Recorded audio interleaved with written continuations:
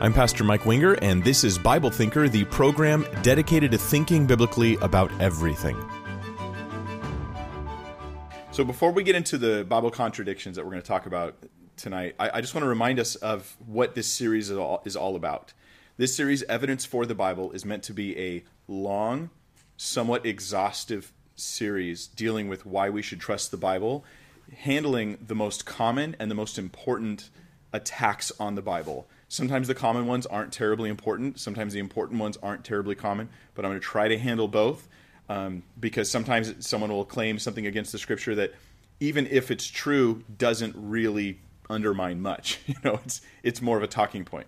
Other times they're more rare claims, but these are really important to discuss. So that's why I started the series dealing with prophecy. So we laid out a prophetic foundation for seeing that God has in fact spoken through the Bible, because then all the other questions come out. Well, how do I know this was written before these things took place? How do I know the text hasn't changed over time? How do I know the translations that are available to me are faithful to the original? And so we dealt with all that. And so right now we're dealing with a more common attack, the supposed contradictions in the Bible. So tonight we're going to go over 13 Bible contradictions.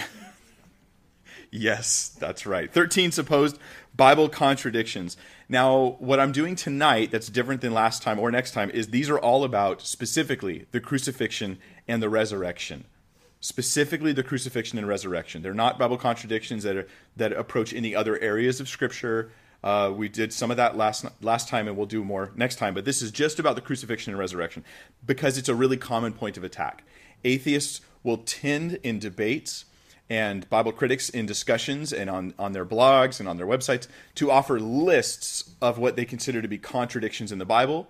And on every one of these lists is pretty much all of them is a section on, the crucifixion, the resurrection, these narratives that we find in the New Testament. Keep in mind, we've got 4 accounts of Jesus' death and resurrection, Matthew, Mark, Luke, and John, and a few other passages in Acts, 1 Corinthians, things like that touch on the topics as well. So, this is great fodder for them to try to look for conflicting statements. The stuff I'm using today all comes, except for I think one which is so common I had to throw it in there even though it wasn't on this website, but they pretty much all 13 or 12 of the 13 come from infidels.org. These contradictions and the verses used to support that they're contradictions come directly from infidels.org. This is their banner on their webpage. If you want to go support them, they're in the middle of a $40,000 fundraising drive right now, so you can help them out. Infidels.org was just the first to pop up when I typed in like Bible contradictions. It's the first website that pops up. It's a frequently cited, frequently used site amongst Bible critics. There's other ones as well, but this is a good representative. So here they are. I'm going to run through the 13, just like you'd hear them if it was from an atheist or in the middle of some kind of attack on the Bible, and then we'll go back over them one at a time, okay? So here they are in quick order. Number 1, did Jesus answer his accusers? Did he answer his accusers? Not according to Matthew 27, but according to John, yep, he did. Contradiction. Number 2, what color was Jesus' robe? Was it scarlet or was it purple? Scarlet or purple? Contradiction. Number 3, who carried the cross? Was it Simon or was it Jesus? Who carried the cross? Which one of these guys carried the cross? Number 4, how long was Jesus in the tomb? Was it 3 days and 3 nights, according to Matthew 12:40, or was it less time, sometime Friday to early Sunday, according to Luke, and also according to Matthew? And they'll say that's also a contradiction. Number 5, what was written above the cross? We have 4 different accounts of the sign above the cross. Did it say, this is Jesus, King of the Jews, the King of the Jews, this is the King of the Jews, or Jesus of Nazareth, the King of the Jews? Which one was it? Number 6, where were the women during the crucifixion? Were they watching from afar, according to Matthew, Mark, and Luke, or according to John, were they close enough to hear Jesus' words when he spoke to Mary while on the cross? Number 7, did both of those who were crucified alongside Jesus revile him, or just one of them revile him? Well, according to Matthew, we have both, and then in Luke, I'm representing here, this is how it's presented on infidels.org. In Luke, just one of them did. And number 8, who visited the tomb first? Was it Mary Magdalene and the other Mary, so 2 ladies in Matthew 28? Was it both of these Marys and Salome? That would be 3 people. Or was it Mary Magdalene, Joanna, Mary the mother of James, and other women? That's a minimum of 5, according to Luke. Or was it just Mary Magdalene, according to John 20? When did they visit the tomb? When they visited the tomb, was it toward dawn, like Matthew says? After sunrise, like Mark says?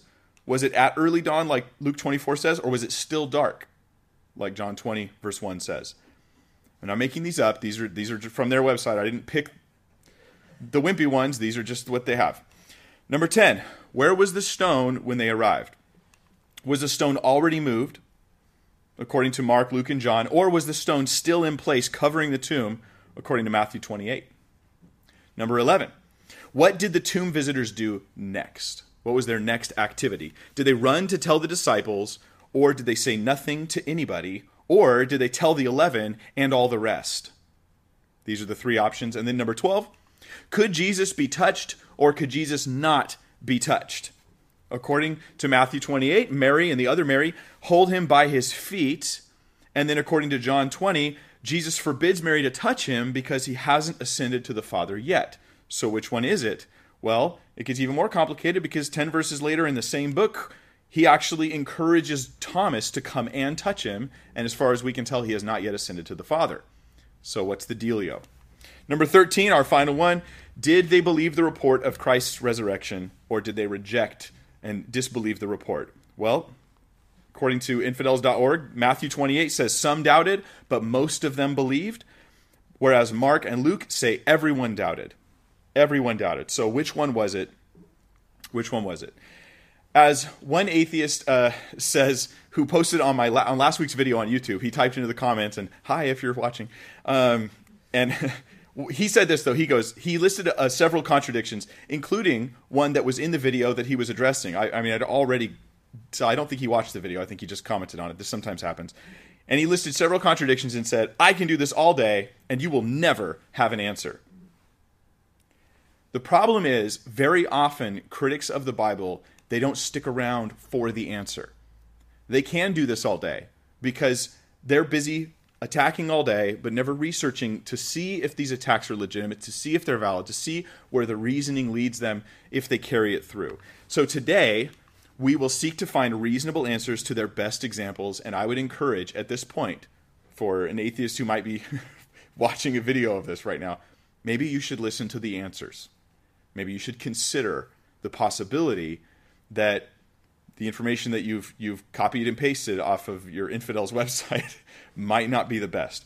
So let's look at this. These are going to be reasonable answers. That's our goal. Just a reasonable answer. Can we find an honest resolution to these problems that doesn't conclude in irreconcilable contradiction in the text?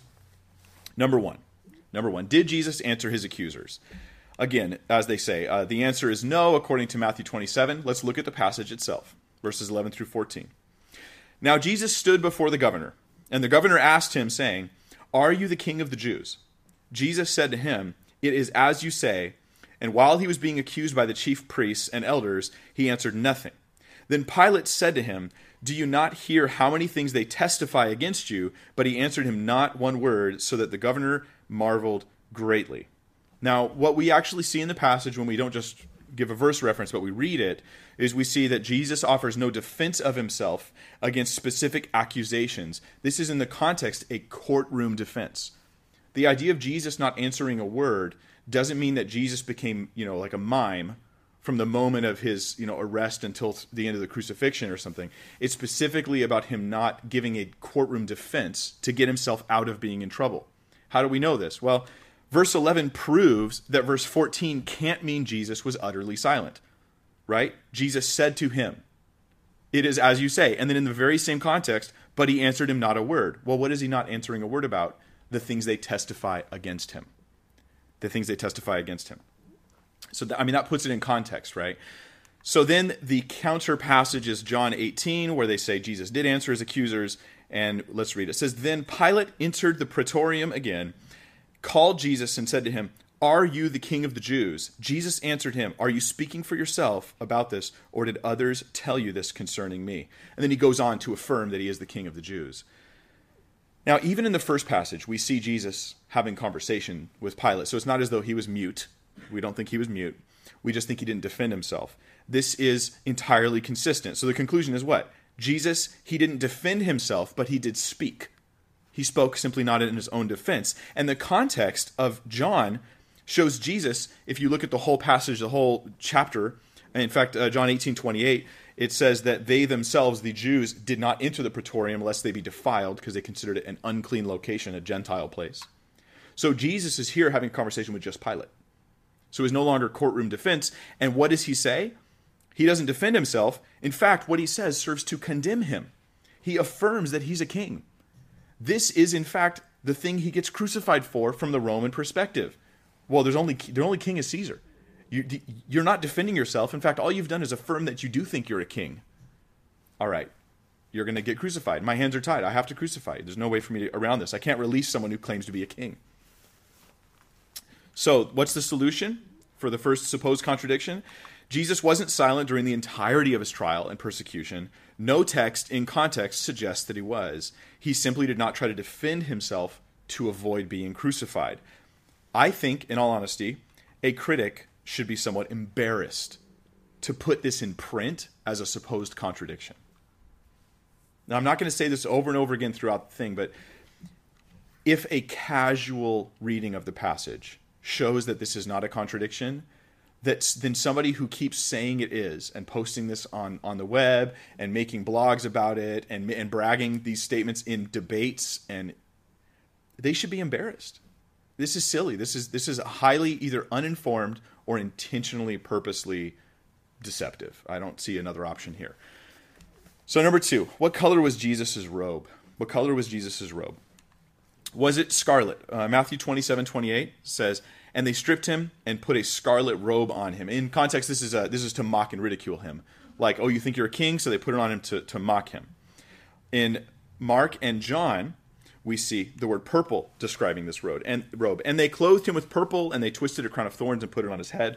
Again, in John 19, it says, and the soldiers twisted a crown of thorns and put it on his head, and they put on him a purple robe. Was it scarlet, which is like a reddish color, red, or was it purple? I think, forgive me, I'm not an interior designer, so perhaps I'm more dudeish about these issues. I'm like, sometimes I don't know if something's scarlet or purple, to be honest. But I think it's easy to see both of these words used to describe the same robe. Some of you may recognize from the past, year or so, this image. Is this dress black and, what was it, black and blue, or is it white and gold? It's clearly white and gold. Obviously it's, but I'm not saying the robe looked like this. What I'm saying is it's understandable how two people can accurately describe an image with slightly different descriptors when they're looking at a particular color, okay? They weren't looking at a color wheel, holding it up to the robe and just trying to figure out exactly what shade it was. So what color was Jesus' robe? Well, here's some possible reconciliations or solutions. One, it could have been multicolored. It could have easily been by design more than one color. Someone goes, well, it was red. Well, it was red trim or something. It was purple. Maybe it was both. That could have been by design. Or it could have been through fading or through stains. It's quite possible, okay, you're putting a robe on a condemned man who's bloodied and beaten and all this. He's icky, right? And you're going to put this thing on him. Well, I'm not going to bring him the nicest robe I've got. Perhaps they brought him a cast-off, a set-aside robe that had stains on it or something like this. It could have had different shades in it simply because of fading and stains. Or it could have been a color that could reasonably be described as either scarlet or purple because it was somewhere in the middle of the two. The word used to describe the purple color in particular, is porphyra. Porphyra, which the Complete Word Study New Testament describes this word as this. This is basically a Greek dictionary. It says, the purple mussel, a type of shellfish found on the coasts of the Mediterranean, yielding a reddish purple dye of great value in biblical times. They're not the only source that says reddish purple as the color that this mussel would produce. And so it may well be that it was just a color that could logically be described. One person says red, one says purple. We argue about it. The girls assume they're right. The guys realize they are. And then we move on. So I think it is not wise to see imprecision or generalization as contradiction. Was it red or was it purple? It's fair in the case of this narrative to say this is close enough to what it really was that it's not a contradiction. Well, what do you mean close enough? Like, for instance, let's say that there were 573 people there, but in the text I'm writing, and 500 people were there. That's not precise, but it's close enough. There's about 500 people there, kind of like in the room here. Yes. I don't know what color that is. Is that purple or is that ripple? I don't know. Yeah, so let's go to number 3. Number 3, who carried the cross? Who carried the cross? Was it Simon, according to Matthew 27:32? It says, now as they came out, they found a man of Cyrene, Simon by name. Him they compelled to bear his cross. Mark 15, then they compelled a certain man, Simon, a Cyrenian, the father of Alexander and Rufus, as he was coming out of the country and passing by, to bear his cross. So Simon is bearing the cross here, along with Luke 23. Now as they led him away, they laid hold of a certain man, Simon, a Cyrenian, who was coming from the country, and on him they laid the cross that he might bear it after Jesus. So he seems to be coming from out of town into town, and they sort of run into him along the way. Like it's just sort of random guy, hey, you, carry the cross. Well, John 19, it's Jesus, and he, bearing his cross, went out to a place called the place of a skull, which is called in Hebrew Golgotha or Golgotha or Golgotha if you're Klingon. So here's the solution. It was a Roman custom, this we know, for a criminal to carry their own cross. We would expect Jesus to carry his own cross. This is the default. We would just assume you're going to carry your own cross. They're not going to grab strangers, typically. But it's also required by law for a Jew to follow the command of a centurion to carry a burden for up to a mile. He can just tell you, hey, you, carry this. You have to carry it. End of story. There's no debate. You have to carry it for a mile. This is why Jesus says if someone compels you to go with him 1 mile, go 2. That was the idea. We also know this. Jesus had been severely beaten, which caused him to die faster than expected on the cross. It was not normal for him to die that quickly. He had been beaten so severely. So here's a solution. Putting all these stories together, it makes sense to think that Jesus started carrying the cross according to custom, which we would expect, but Jesus was struggling to carry it, and Simon was walking by when a centurion commanded him to carry it the rest of the way. There's other solutions. You could say, well, maybe they carried it together. That's how they did in the Passion of the Christ. That's how they portrayed that cinematically. Maybe they bore it at the same time together, in which case that would also resolve the issue. Here's the point. Is this a reasonable solution? Yeah, that's reasonable. Can I prove that it happened that way? I don't even know what that means. Can I show that it's a reasonable solution and a reasonable harmonizing of the different accounts? Absolutely it is. Absolutely it is. So, number 4, how long was Jesus in the tomb? Was Jesus, and this is one, you've probably heard this one before, you may have even come across it in your own Bible study time, like, hey, wait a minute, how long was he in the tomb? So this is an interesting one for sure. Was it 3 days and 3 nights? For as Jonah was 3 days and 3 nights in the belly of the great fish, so will the Son of Man be 3 days and 3 nights in the heart of the earth. In the heart of the earth. This is pretty much the only passage that speaks of it as 3 days and 3 nights. But it's an important one because in our normal English we go 3 days, 3 nights. That's how many hours? 72 hours. Like this is a straight 3 evenings, 3 of both. So was it less time than that? Friday sometime to early Sunday morning? Well, it says in Luke 18, they will scourge him and kill him, and the 3rd day he will rise again. Well, if I'm in the tomb for 3 days and 3 nights, then when I rise again, that would be the 4th day. So, but now it says the 3rd day. Then in Matthew 28, it says, now after the Sabbath, as the first day of the week began to dawn, Mary Magdalene and the other Mary came to see the tomb. Now we see the typical, and I agree with this, the typical belief that Jesus was crucified on Friday. That's the majority opinion for scholars and most people. We call it Good Friday, That's what we think is Jesus. It's not just tradition. There's good reason in the text to think so. So Friday, crucifixion, in the tomb on Friday, sometimes Sunday he's risen. It's not 72 hours that's happened there. So what's the solution? Well, this might be a little strange to you, so let me build the case for it. But the phrase 3 days and 3 nights is an idiom which does not mean a 72-hour period. When I say it's an idiom, I mean it's a saying. It's a saying. It doesn't. It's peculiar, and you're like, Mike, that's really weird. Why would you be so specific as to say 3 days and 3 nights? You don't mean 3 actual days and 3 actual nights. Okay, well, English is a little weird too. Let me give you an example of some peculiarities we have. For the past 100 or so years in English, we use the word literally to mean not literally. I literally died. But you didn't die. Yeah, that's why I said literally. But that's literally the opposite of what the word literally means. Well, not all the time. Now, if you know English well, you understand this. This makes total sense to you, even though if you were English as a second language person, you'd be like, seriously, guys? This is frustrating. You can't use words to mean the opposite of what they mean. And then I have no context to know that it's the opposite of what it means. It's just a weird peculiarity in English. But let me give you an example in the scripture where 3 days and 3 nights seems to not mean 72 hours. In Esther 4, we read this. Then Esther told them to reply to Mordecai, "Go gather all the Jews who are present in Shushan and fast for me. Neither eat nor drink for 3 days, night or day. My maids and I will fast likewise, and so I will go to the king, which is against the law, and if I perish, I perish." So Mordecai went his way and did, past tense, according to all that Esther commanded him. Now it happened on the third day. Wait, so we have 3 days and 3 nights, and then on the third day we have this exact same conflict, don't we? That Esther put on her royal robes and stood in the inner court of the king's palace across from the king's house. And she petitions the king on behalf of the Jewish population in the city for them to be able to defend themselves. Now, this is a very parallel passage. And we see here 3 days and 3 nights, yet it's ending on the third day. So that's a very parallel passage. Let's give you another one. 1 Kings 20, verse 29. And they encamped opposite each other for 7 days.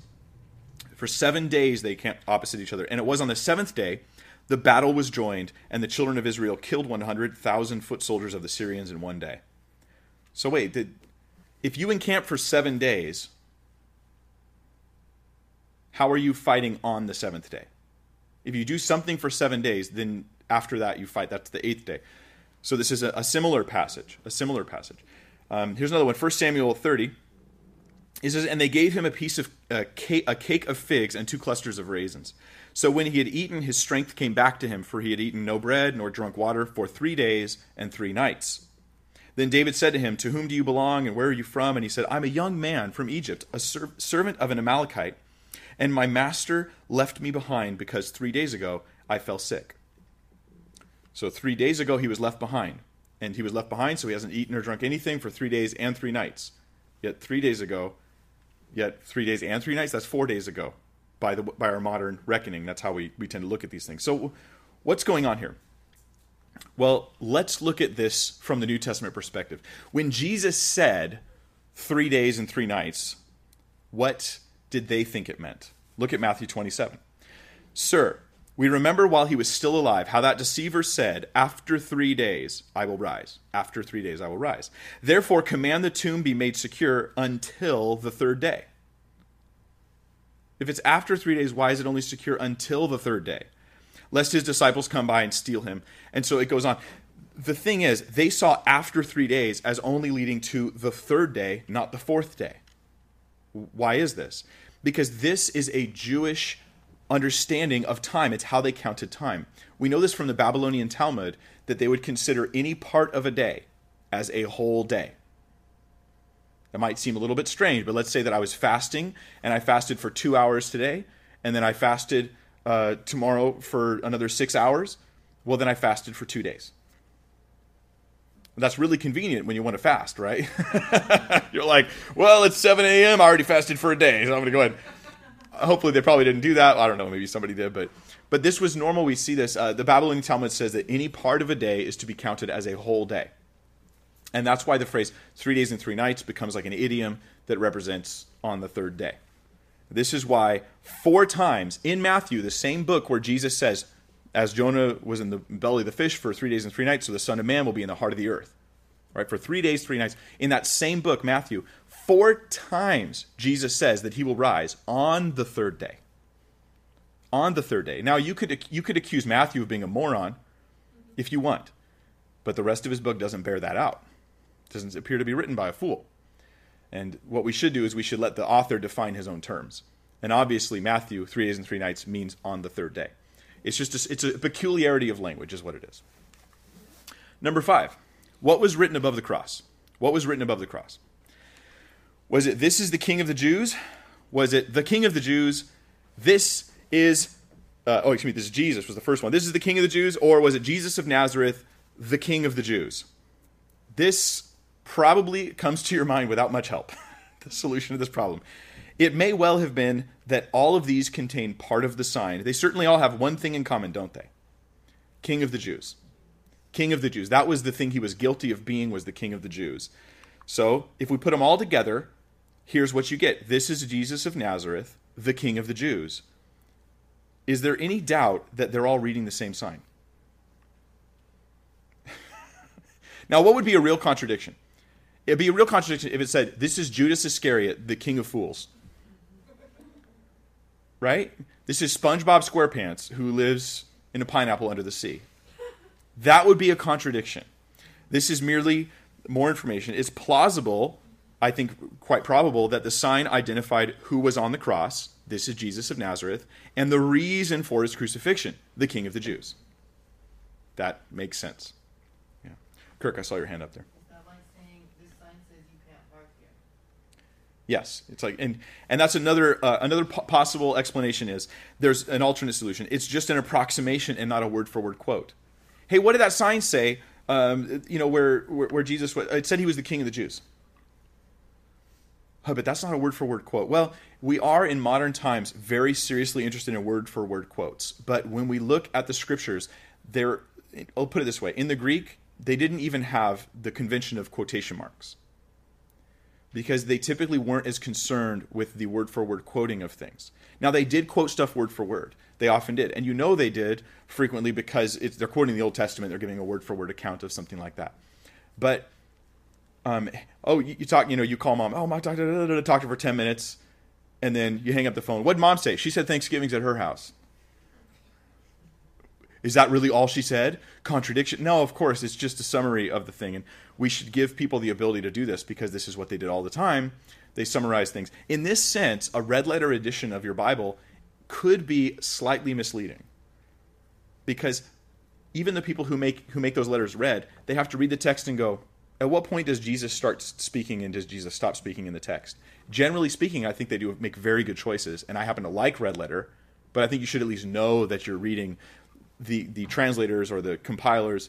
That's them. They're doing their best guess at where the quote starts and stops. Like there's a debate in John. Did Jesus stop speaking after at John 3:15? And is John the one who says 3:16, or is that Jesus who says that? Now, believing it's inspired of God, it's only interesting to know the difference. Either way, it's like the Holy Spirit's given us this beautiful passage.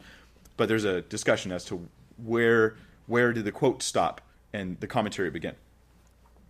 So, number 6, where were the women during the crucifixion? Where were the women?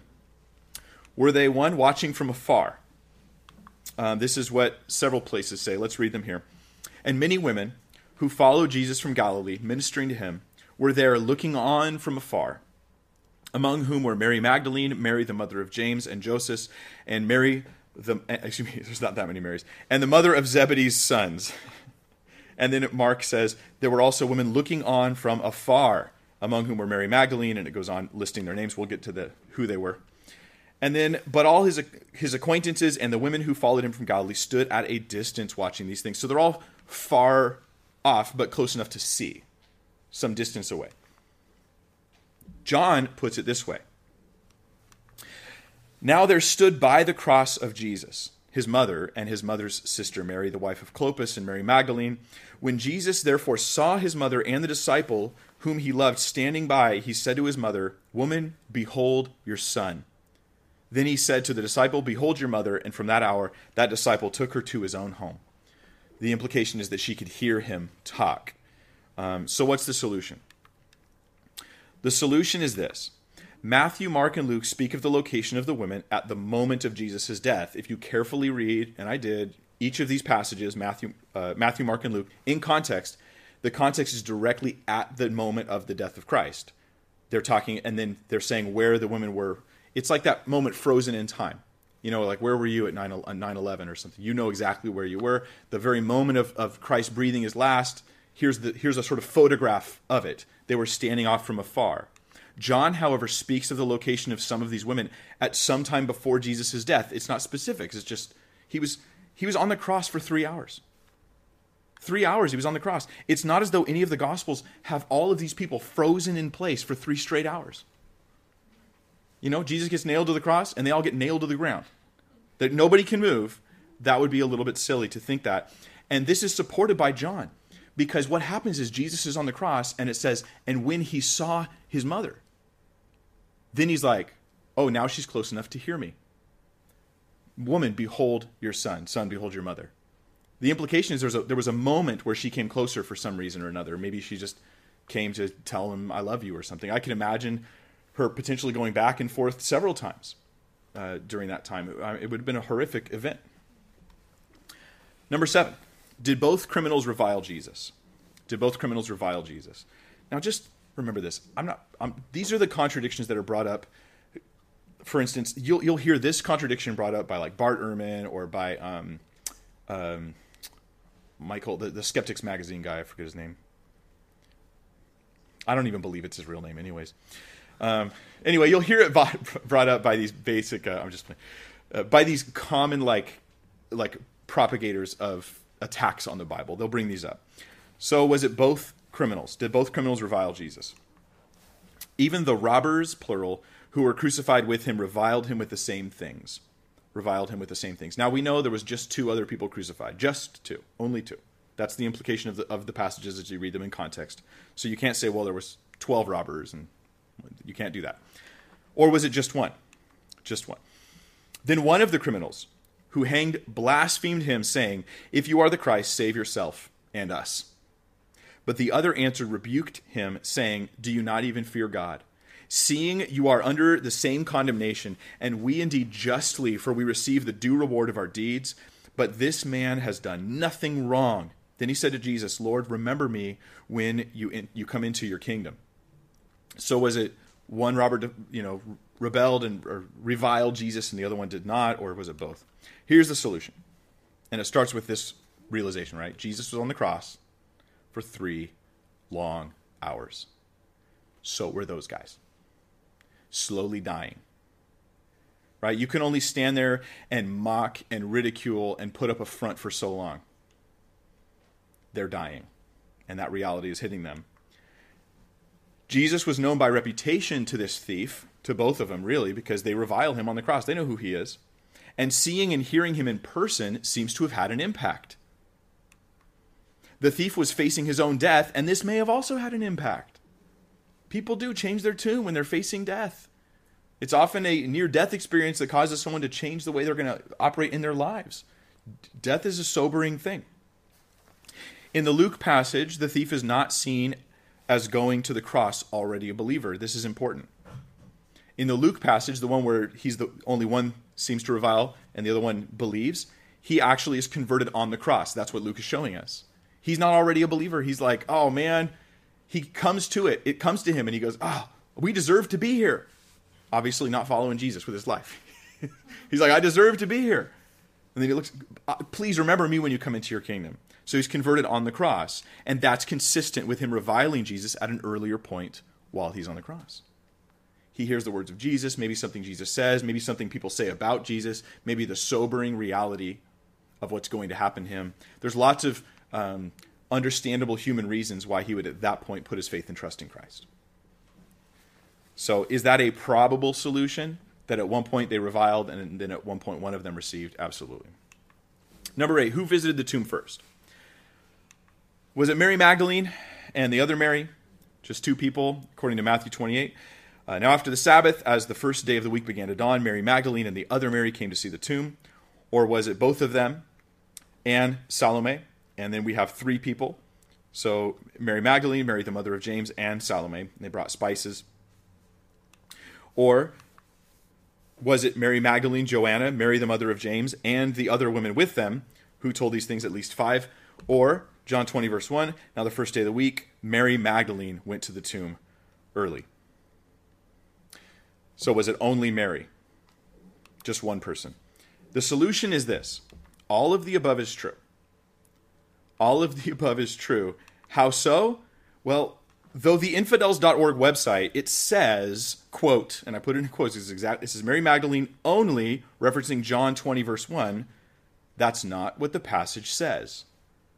The word only, or just, or merely, or alone, it's not in the passage anywhere. It just says Mary Magdalene went to the tomb. In fact, her name is listed first in pretty much all of the passages. So she seems to be the most memorable person on the trip, on the journey. And so he mentions her. And then other ones mention other ones. You have a story, with the perspective of Matthew, with the perspective of Mark, with the perspective of Luke, the perspective of John, and that makes sense. You hear slightly different versions of the same story because they're just accounting different details of the same event. So, altogether, what we have here is Mary Magdalene, Mary the mother of James, Salome, Joanna, and at least one other woman. At least one other woman. Now, there is another possibility. Some people think that there may have been multiple trips to the tomb. It's entirely possible. I want you to teleport yourself back in time for a second in your mind. Imagine you're there, you're grieving, you know Jesus has been crucified, you feel as though your hope is lost. And then, you go to the tomb to visit the tomb and you see that it's empty. The stone is rolled away. Is there a chance that you go back to that tomb later that day? Maybe you bring somebody with you to show them? You've got to see this. Absolutely. I wouldn't be surprised if that tomb didn't have a lot of visitors that day. And for several days coming at that point. I wouldn't be surprised at all if it became sort of a site that was visited. So these are all very possible explanations for this. This is not what you call a contradiction. A contradiction would be if John said, Mary Magdalene never went to the tomb. And the other ones say she did go to the tomb. That would be an actual contradiction. Number 9, when did they visit the tomb? Was it toward dawn? Matthew 28. Toward the dawn, on the first day of the week, Mary Magdalene and the other Mary came. Was it after sunrise? And very early on the first day of the week, when the sun had risen, they went to the tomb. Was it at early dawn, according to Luke 24? But on the first day of the week, at early dawn, they went to the tomb, taking the spices they had prepared. Or was it still dark? Now, on the first day of the week, Mary Magdalene came to the tomb early while it was still dark. So which one was it? Here's the 4 up there. Toward dawn, after sunrise, early dawn, or still dark. Here's some things that we should know. These all very possibly refer to the same general time. I mean, more than possibly. After sunrise, toward dawn, early dawn. These are all easily brought together. Probably the only difficult one is John 20, verse 1, that says it was still dark. It was still dark. It's good to note that John is speaking of the brightness of the sky, not the position of the sun. Still dark is the brightness of the right. It was dark today because it was an overcast, rainy day. There's times where it's still dark when the sun is yet rising, and it may have simply been an issue of being overcast. So these are general time references, and I think they're good enough to be accurate, if not precise, because in the telling of the story, the precision is not they're not aiming for that kind of precision. So we shouldn't call it a contradiction. Let's not demand more precision than the authors intend. And keep in mind this. The trip took more than 10 seconds. It was about a 2-mile trip for them to get to the tomb from Bethany where they were staying. It's about 2 miles. So one story may be emphasizing the time they left for the tomb, the time of day while on the journey, or the time of arrival at the tomb. This would all be within the parameters of the story. So it could be still dark, toward dawn, after sunrise. They went out as the sun was coming up so that they would have some light when they got there. That's how it comes across. Like I said, the most difficult phrase is the phrase still dark in John 20, which refers to the brightness of the sky, not the position of the sun. And again, there's a possibility that there were multiple trips to the tomb, and some people reconcile it that way. I think they're both possible. Mike, tell us exactly the order of which everything happened. Well, we don't know exactly. What we have is multiple ways to construct these events where there's no contradiction, in which case we have no contradiction. So that makes me pleased. Personally, I'm fine with that. So it could have been overcast, or Mary's trip was separate in John 20. So that's number 9. When did they visit the tomb? Number 10, where was the stone when they arrived? Where was the stone over the tomb that would cover the tomb when they arrived? Was it already moved? Mark says, and looking up, they saw that the stone had been rolled back. It was very large. And they found the stone rolled away from the tomb. Now on the first day of the week, Mary Magdalene came to the tomb early, while it was still dark, and saw that the stone had been taken away from the tomb. So, it's gone in those passages. Now, according to infidels.org and many others who quote the same material, it says in Matthew 28, now after the Sabbath, toward the dawn of the first day of the week, Mary Magdalene, the other Mary, went to see the tomb. And behold, there was a great earthquake, for an angel of the Lord descended from heaven and came and rolled back the stone and sat on it. You're probably seeing the solution already. The solution is Matthew records that it happened, but doesn't say it happened after they arrived. This is just wishful thinking. In fact, the only time indicator in verse 2, behold, there was a great earthquake, for an angel of the Lord descended, past tense, from heaven and came and rolled back, past tense, the stone and sat on it. This is all past tense, and then it talks about the guards' shock and surprise, and it talks about what that angel said to the women in the same passage. This is just wishful thinking. I'm like, do I really have to explain this? Do I have to explain? Now, what Matthew's doing is what we call telescoping. It happens an awful lot, and we all do it. It's when I tell a larger story in a shorter space, and I don't give you every single account. So what did you do today? Well, I opened my eyes. I closed them again. My alarm went off. I opened them again. I got up. I tried not to step on my cat. Right? I went to the restroom. I took a shower. I put on clothes. I put on socks. Contradiction. So did you put on clothes and then you put on socks? So you put on socks twice? You know what I mean? It's like if you're going to nitpick somebody's story that much, you're going to, of course, find what you want, but it's not rational. No, normally what we say, what'd you do today? I went to church. That's all you did? You didn't even get dressed? You can nitpick a story if you want. It's just silly. All right, number 11. We've only got 3 more to go. What did the tomb visitors do next? What was their next action? And this is one that you might consider to be, I think would consider to be more of a challenge than some of the other ones that we've covered so far. Did they run to tell the disciples? Matthew 28. So they departed quickly from the tomb with fear and great joy and ran to tell his disciples. And behold, Jesus met them and said, greetings.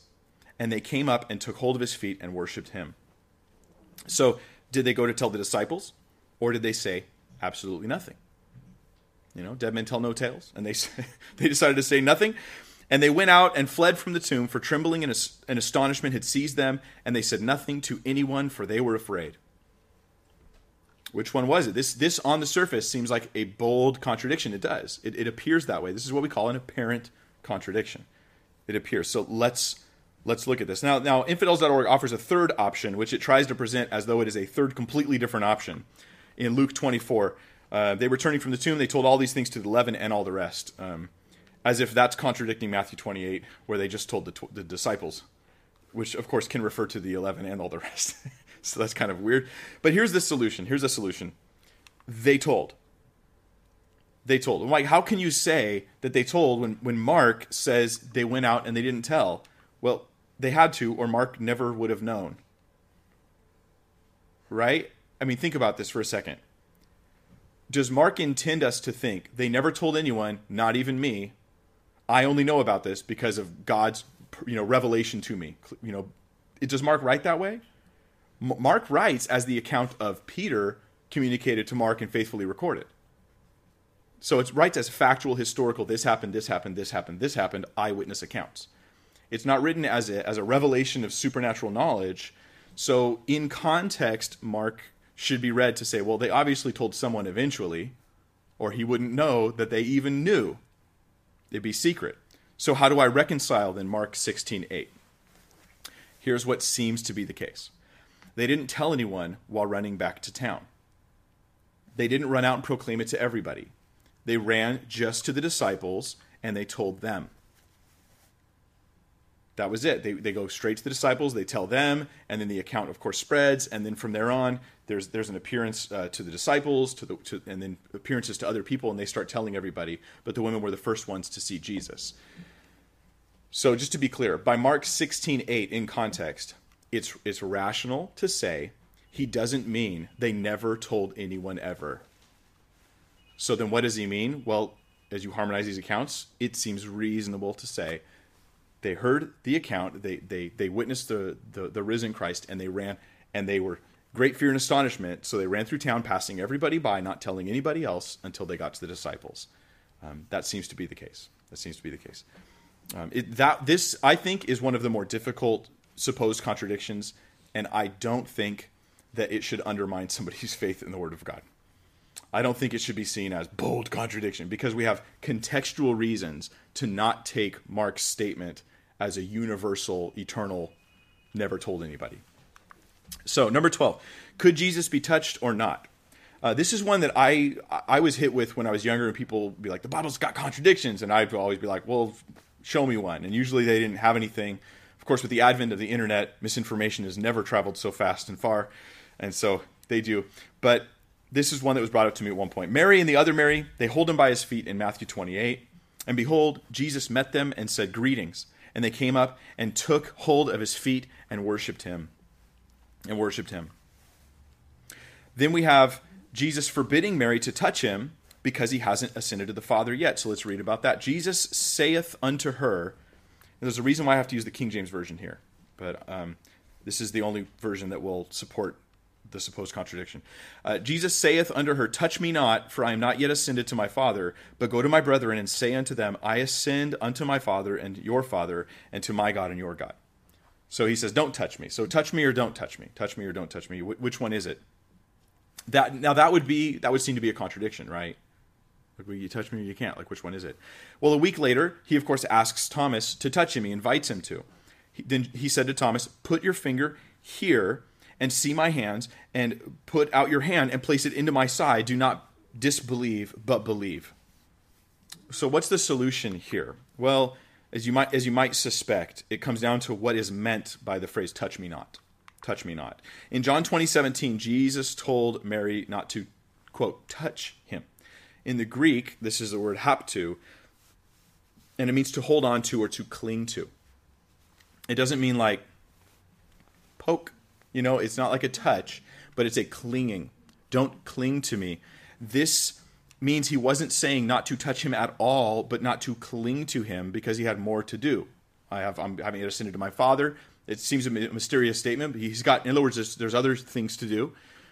So don't cling to me. Now, the reason why I had to use the King James is because almost every translation says cling to, correctly here, accurately translating, which is why I had to go to the King James Version. And keep in mind, remember, in the King James times, they knew less about Greek than we know now. And so I would lean towards a modern translation. This is one of the reasons for that. So it's only a quote contradiction when you have a less accurate translation, and when you have a more careful and accurate, honest translation, it disappears entirely. So number 13, our final one for the night, for our marathon of Bible contradictions. Here we go. Did they believe the report of Christ's resurrection or not? Or not? Did they believe it or did they not?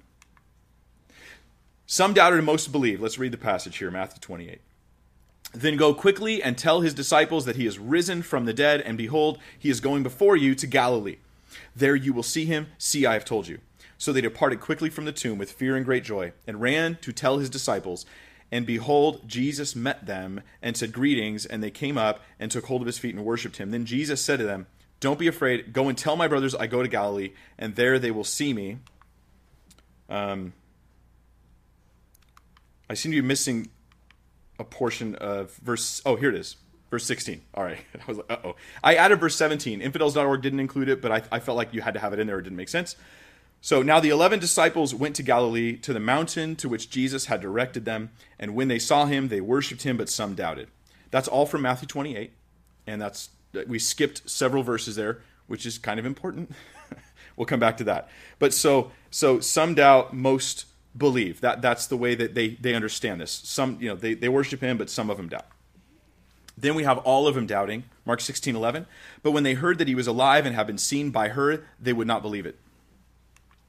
But these words seemed to them an idle tale, and they did not believe them. So they do not believe them. So what's the solution here? Well, if you were paying attention, you already know.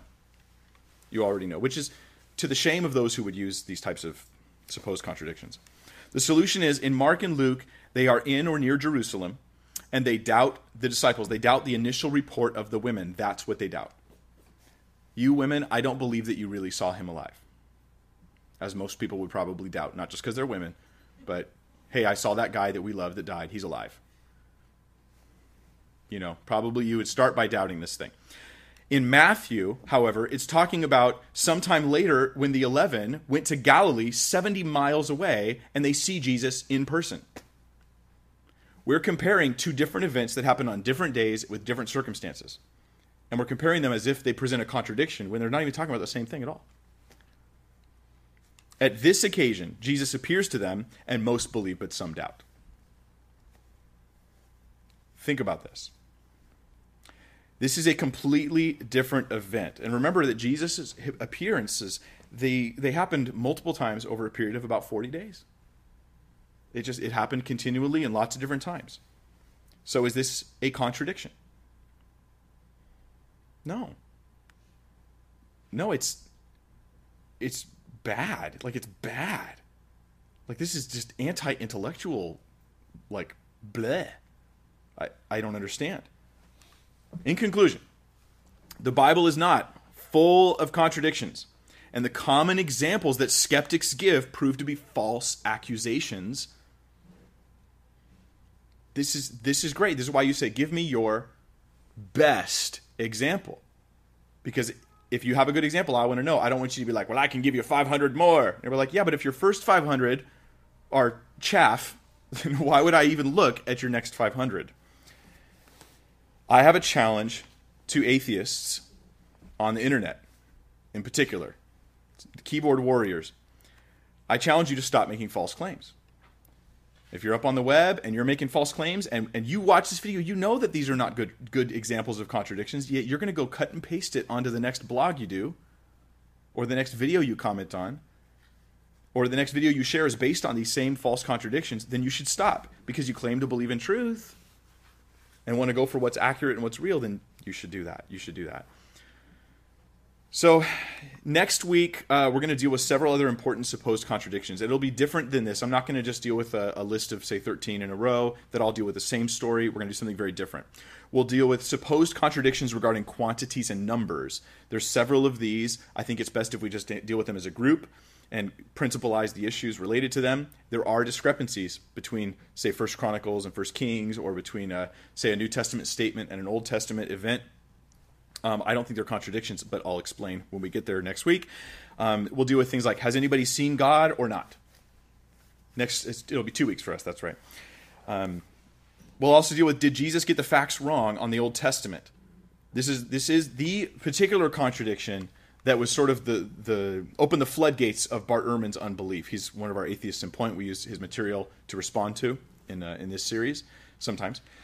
Bart Ehrman says that Jesus was just either Jesus was wrong about the Old Testament here, or Mark was wrong about Jesus. Either way, it kind of like started his sort of free fall into what now has become like militant anti-Bible type of attitude. And we'll do more. We'll do other stuff as well. And then that'll be the last week we do on contradictions. My goal is to, in the first week, cover common contradictions, give us an intro to the topic, cover specific things. This week was deal with probably one of the most hot-button areas, the death and resurrection of Christ. These are super common. And to take a whole bunch of them dealing with the same area and show you how they're not really a problem, I think. And then next week, my goal is to deal with a few more that are more hot-button issues, but also to deal with the hardest contradictions I can find. I want to bring the, quote, best examples of difficult contradictions, and that's next time. That's next time. So let's pray, and then I'll take any questions you guys have. Father, thank you for the ability to research these things, and we live in such a beautiful time that at our fingertips is the ability to search different translations and search different, even Greek and Hebrew resources, to access the hard work of godly men and women who have plowed through these issues and dealt with it, and we're just grateful for that. We pray that you'd help us to be wise, help us to be a good example, and help us to also be like Stephen in Acts with that irresistible wisdom and work of your Spirit, so that we can stand up with a gracious and loving attitude, but immovable about the truths of God. Lord, we want to be be your witnesses in this world, and we pray that you'd make us that. And we ask that your hand would be on this video series as it goes out to YouTube or around the world, wherever it goes. We just pray that you would carry it to the people who need it the most, and that it would be a wonderful blessing to them. In Jesus' name, amen.